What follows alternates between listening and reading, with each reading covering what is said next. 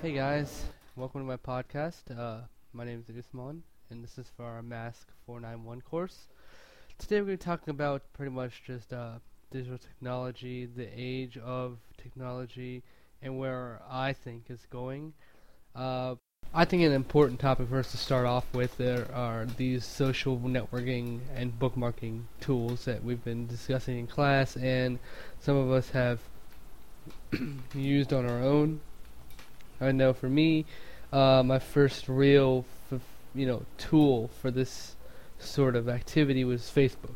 I got Facebook, a year after it came out when it was strictly just for college students. I don't know if you guys remember that, but those were good times. That was really when Facebook was, I thought, its best, was when it was selective in its user base. It's selective on who it wanted to, bring into the mix. And I liked that a lot because I thought that it really allowed college students to communicate with one another rather than a whole mix of people like MySpace was. And I have a MySpace, but I really don't use it because I find it to be there's too much going on. I'm a techie guy. I like lots of stuff on my screen, but MySpace I think was a little overwhelming for me in that fact, and that I think that it was too much for us to grasp at one, point. Facebook, on the other hand, I always felt had a very minimalistic feel to it. I felt that it was, it told you what you wanted to know, basic information, and it really got done well. And that's why I love Facebook so much, and that's why I still use it. It's because I think it really does, communicate and, combine all the different aspects of college and college life with one another, although its user base has expanded to pretty much anyone that has an email account, And about these programs, I think that, when it all started, the main goal I feel was to, just pretty much just involve everyone together. Everyone wanted a social tool, a social site, a social, middle ground where everyone could feel like they could be a part of it and get involved without feeling excluded. And that's what MySpace was in the beginning, and then Facebook came around and really changed the way people view these things. It changed the way people communicated, with notes, messaging, all this crazy stuff. I mean, I know it doesn't sound too crazy, but yeah, and I think that Facebook is a really cool tool to use. And although it's changed drastically, I really don't like where it is right now. I mean, the whole mini feed thing already creeped me out when I first saw it, and it still creeps me out. I don't want to know if my friend, is going to the bathroom. I don't want to know if he's eating a meal. I don't really care about my friends that much to know what they're doing every second, But, I still am a part of it, and I don't mind it, all the little information overflow, What can you do?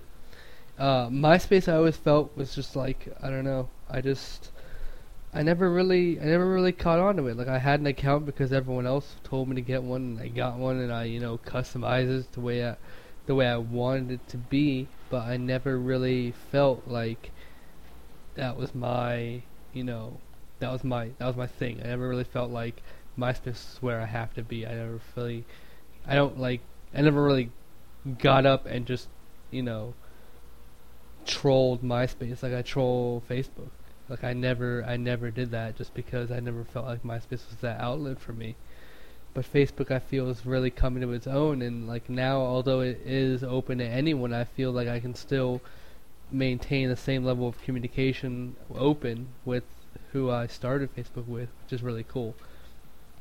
I mean, yeah, and we're also using, I can't forget, Twitter, Delicious, Stumble Upon, all these new tagging and bookmarking sites. That's really cool. I never really knew about this kind of stuff until I actually just learned it in this class, and I knew of it. I never really knew about it that much, I guess, and it's pretty cool. I mean, I like Twitter. I I don't check it that often, maybe once or twice a day, maybe 3 times, I mean, I do.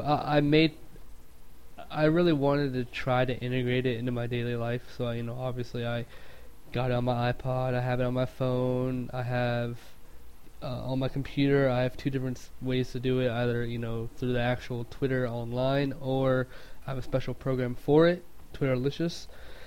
So I did really try to integrate it into my daily life just to make sure, to see if it would work. And so far, it's not seamless, it's not perfect, but I've been able to do it when I need to, which is pretty cool as well. And like on the topic of just social networking and bookmarking, how about all these new like games and programs that are coming out? Like I remember Second Life, that's what it was called, yeah. Like, I remember Second Life, and how that came around, and everyone was just going, nuts over Second Life. I don't even know why. Like, I mean, if you're gonna play a game, why get a game that, like, you do real crap in? Like, that just makes no sense to me. Like, that's what real life is for, to do what you want to do in real life. Why would you want to have two lives?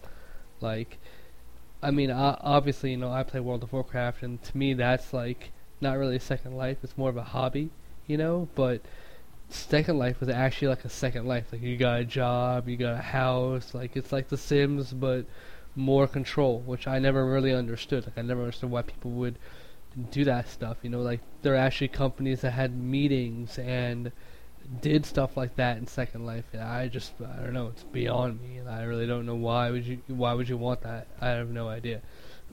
I know, for me, the reason I play, World of Warcraft is just because I love the social aspect of that game. It's a different type of aspect. Like, the people on there are really pretty, they're pretty cool people, and I have my roommate and I play on the same server, which is pretty cool as well, and I guess I just like the social aspect of it. I mean, I wrote a paper on it for English, about the whole social aspects of online gaming and, stuff like that, and I mean, I've analyzed it from a ton of different angles about why people play, what motivates them to play, like the time spent playing and stuff like that. And I mean, I have, dedicated a certain, time of day to playing, WoW, just because, I have a guild and I have, we do raids and stuff like that, and I want to be there because I like seeing that kind of content. It's a different type of feeling. It's a different type of world, really it is, and I know it's kind of weird saying that, and I'm probably going to be like, sort of really weird super geek or anything, I really don't care. Like, I like playing a game just because it's fun. I like the things you can do in the game, and I know that you can't do some of that stuff in real life, and that's why it makes it fun. It's fantasy, and some of the stuff you can do is just, it gets your heart racing. I'm an adrenaline junkie. I've loved adrenaline ever since I was like 10 years old, 5 years old, roller coasters, running around, playing with my friends. Like, I just love adrenaline, and I feel that these online games just can give you so much of it. That is really what I crave. Whether it's conscious or subconsciously, I don't know, but I love the feeling of these games. I love the way they make me feel when I'm playing them, and afterwards you just look back on it and you're like, wow, damn, that was cool, and that's a good feeling to have. And I mean, I really don't understand like why people are so, close to this type of gaming. Like, there's, parents or stuff like that, they're just like thinking that their kid is playing too much time. I think that, 12, 14 hours a day is just absurd. Like, that's just too much to play a game. I don't even play that much. I play maybe 3, 4, or 5 hours a day spread out of the whole day. I don't, I try not to spend more than 34 hours at a time playing just because I can't do that, and I guess parents are just concerned about the way society is taking their children, and I mean, yeah, why don't we just run on this one here, in terms of the way parents are handling it. I think that I know from when I was little that my, experience with technology was way different, worlds different than what's happening now. Like, I know, when, I remember you guys probably when your parents said go to your room, what did you have in your room? I know for me, I had a black and white TV and books. That was it.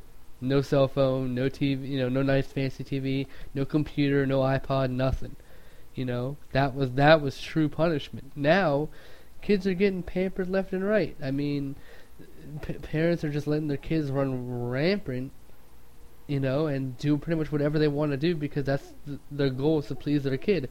And there's no limits. There's no set time frame. I mean, the question's been asked, who do you blame, the kid or the parent, for these addictions? The parent. There's no questions asked. That's the only answer. It's the parent. Like, who else would you blame? You can't blame the game companies. They're doing their job. The kid is doing what he's doing because the parents are letting him do it. Who do you blame? You know? And I think that society has really we've become so desensitized to all the violence and crime and sexual things we've been seeing on TV and movies that we just, shrug it to one side and say, yeah, whatever, and roll with the punches. Like, I think that's, obviously that's not a good thing, but what can you do? What do you do? So, that's my podcast. I hope you guys enjoyed listening. I definitely enjoyed doing it. And I'll definitely see you guys in class. Take it easy.